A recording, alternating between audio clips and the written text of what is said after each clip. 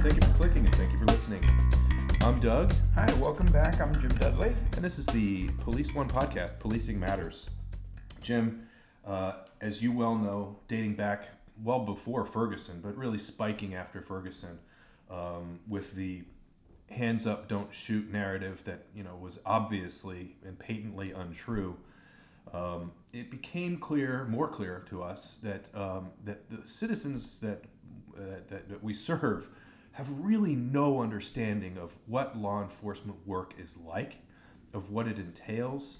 They have been informed, and I'm not going to say educated, I'm going to say informed by CSI. So they believe that cases get wrapped up in an hour. They believe that there's massive amounts of technology where those pieces of technology don't today exist.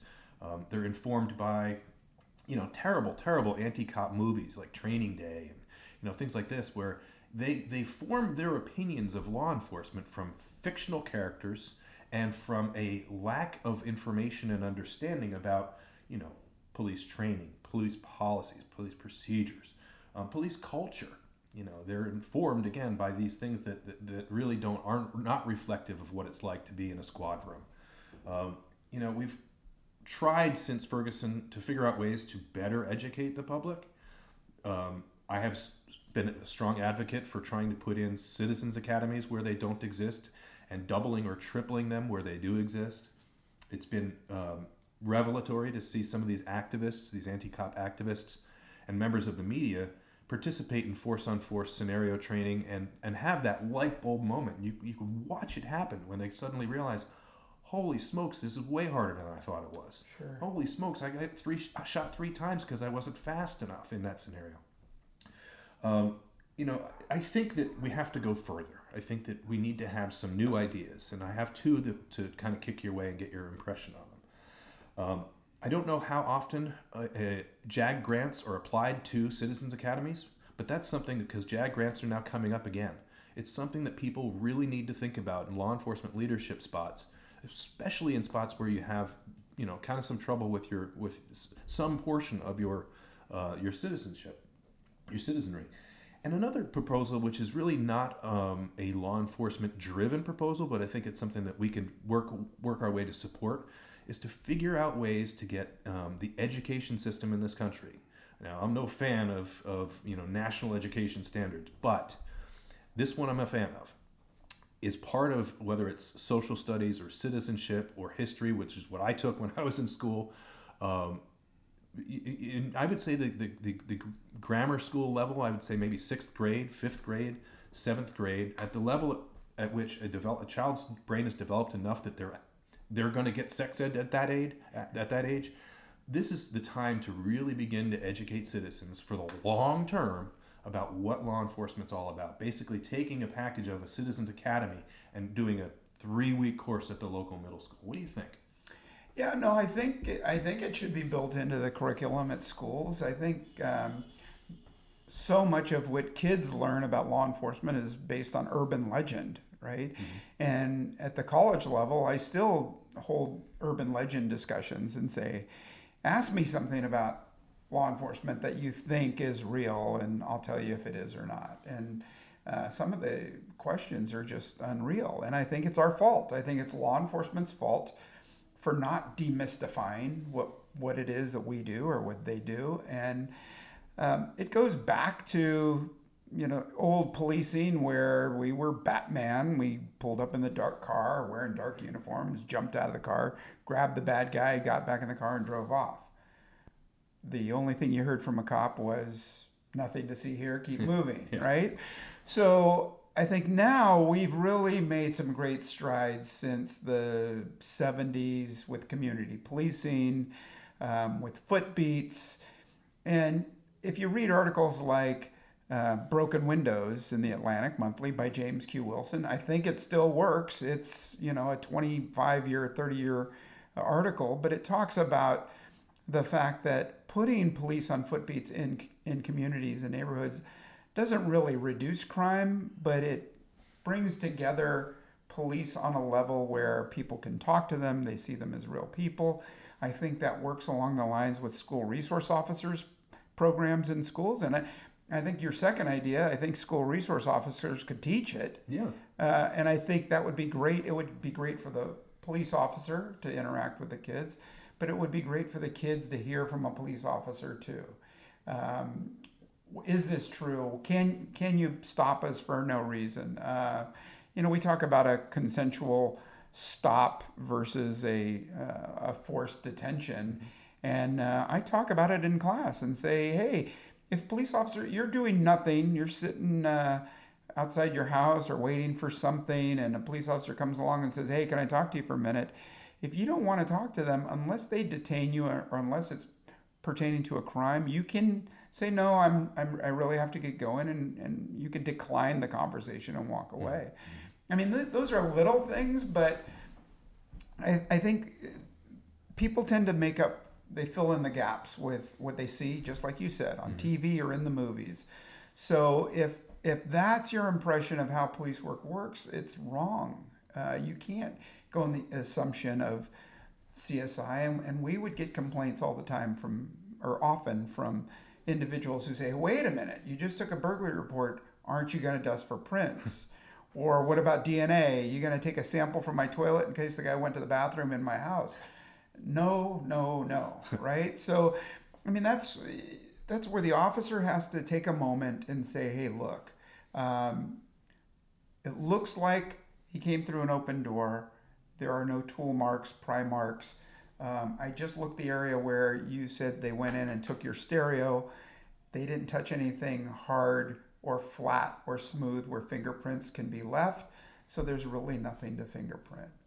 I mean, there's a sort of feel-good appointments where you can say, okay, yeah, I'll have CSI come back and dust for prints. And you put it on the sheet, and maybe they come and look around and they find something or they don't. But those are really public relations tests. Mm-hmm. And on tight budgets, you really don't have a lot of room for that.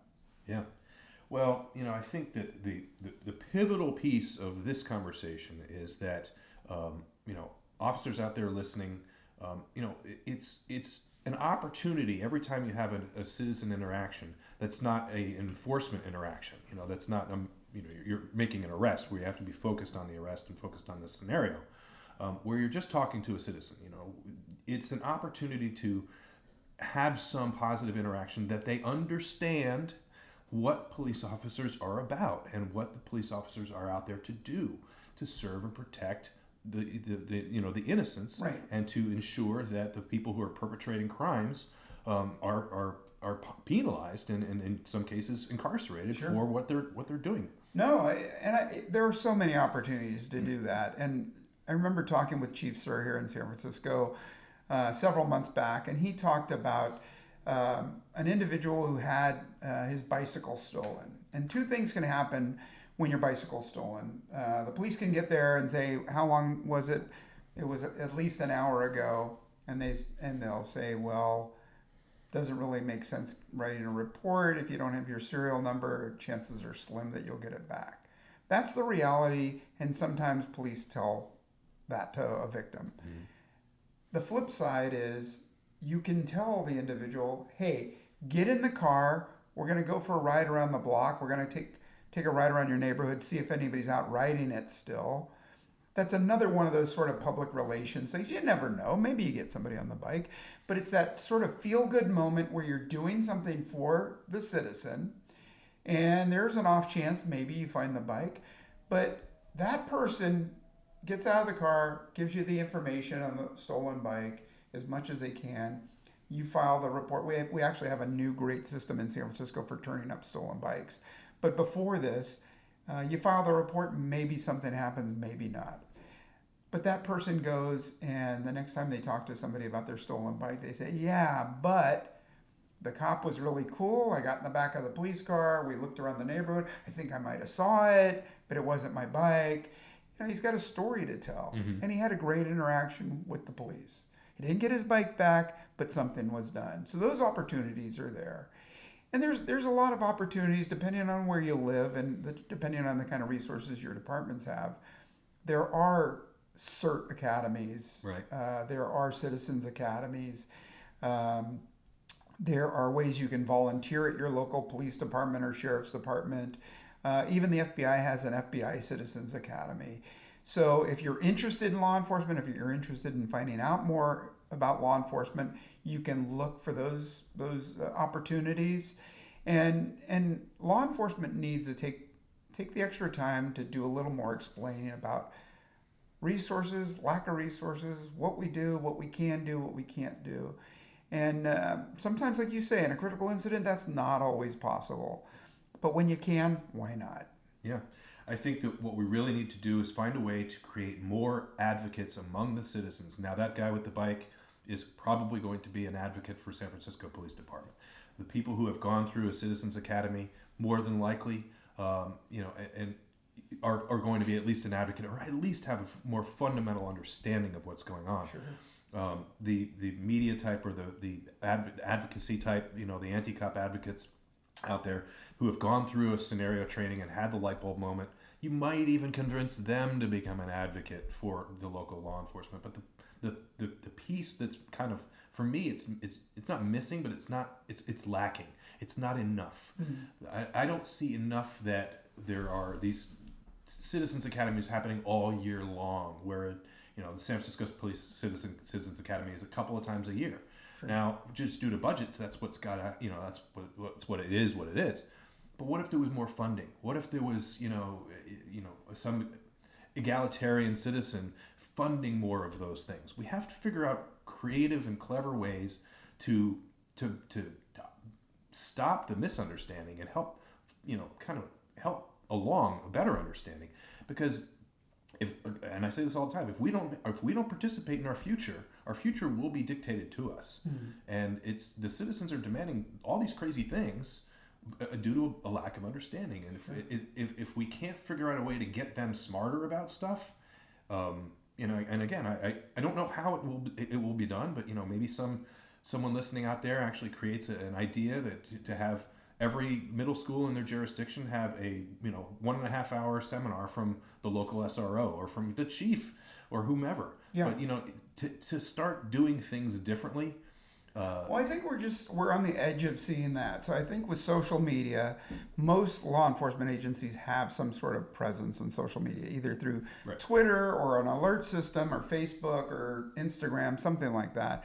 But I don't think we take enough opportunities to make a 3-minute video for people to see on those social media sites to say there's a rash of burglaries, auto break-ins, whatever in your neighborhood. Take these steps to prevent yourself from becoming a victim.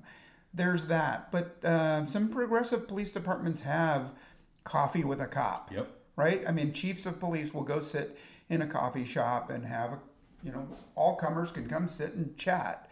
Maybe it's about a crime issue, but maybe it's just a chat with your local cop. And most law enforcement agencies have at least a monthly community meeting. And so law enforcement can do everything you can to push out the information, put that hand out, and hope that there's another hand that reaches across the table for yours. But if not, then the community should be able to say, hey, you know what? I can't be a volunteer. I can't go to NERT training or alert training or CERT training, but I can go to my one Wednesday a month community meeting with the police. Mm-hmm. And maybe I have a question, maybe I don't. Maybe I want to just sort of put my finger on the pulse of what's happening in my community. And I think at some point the community has to realize that it's up to them to do something as well. Yeah. Well, again, like most of the things we talk about, this conversation will be resumed at a later date. Okay.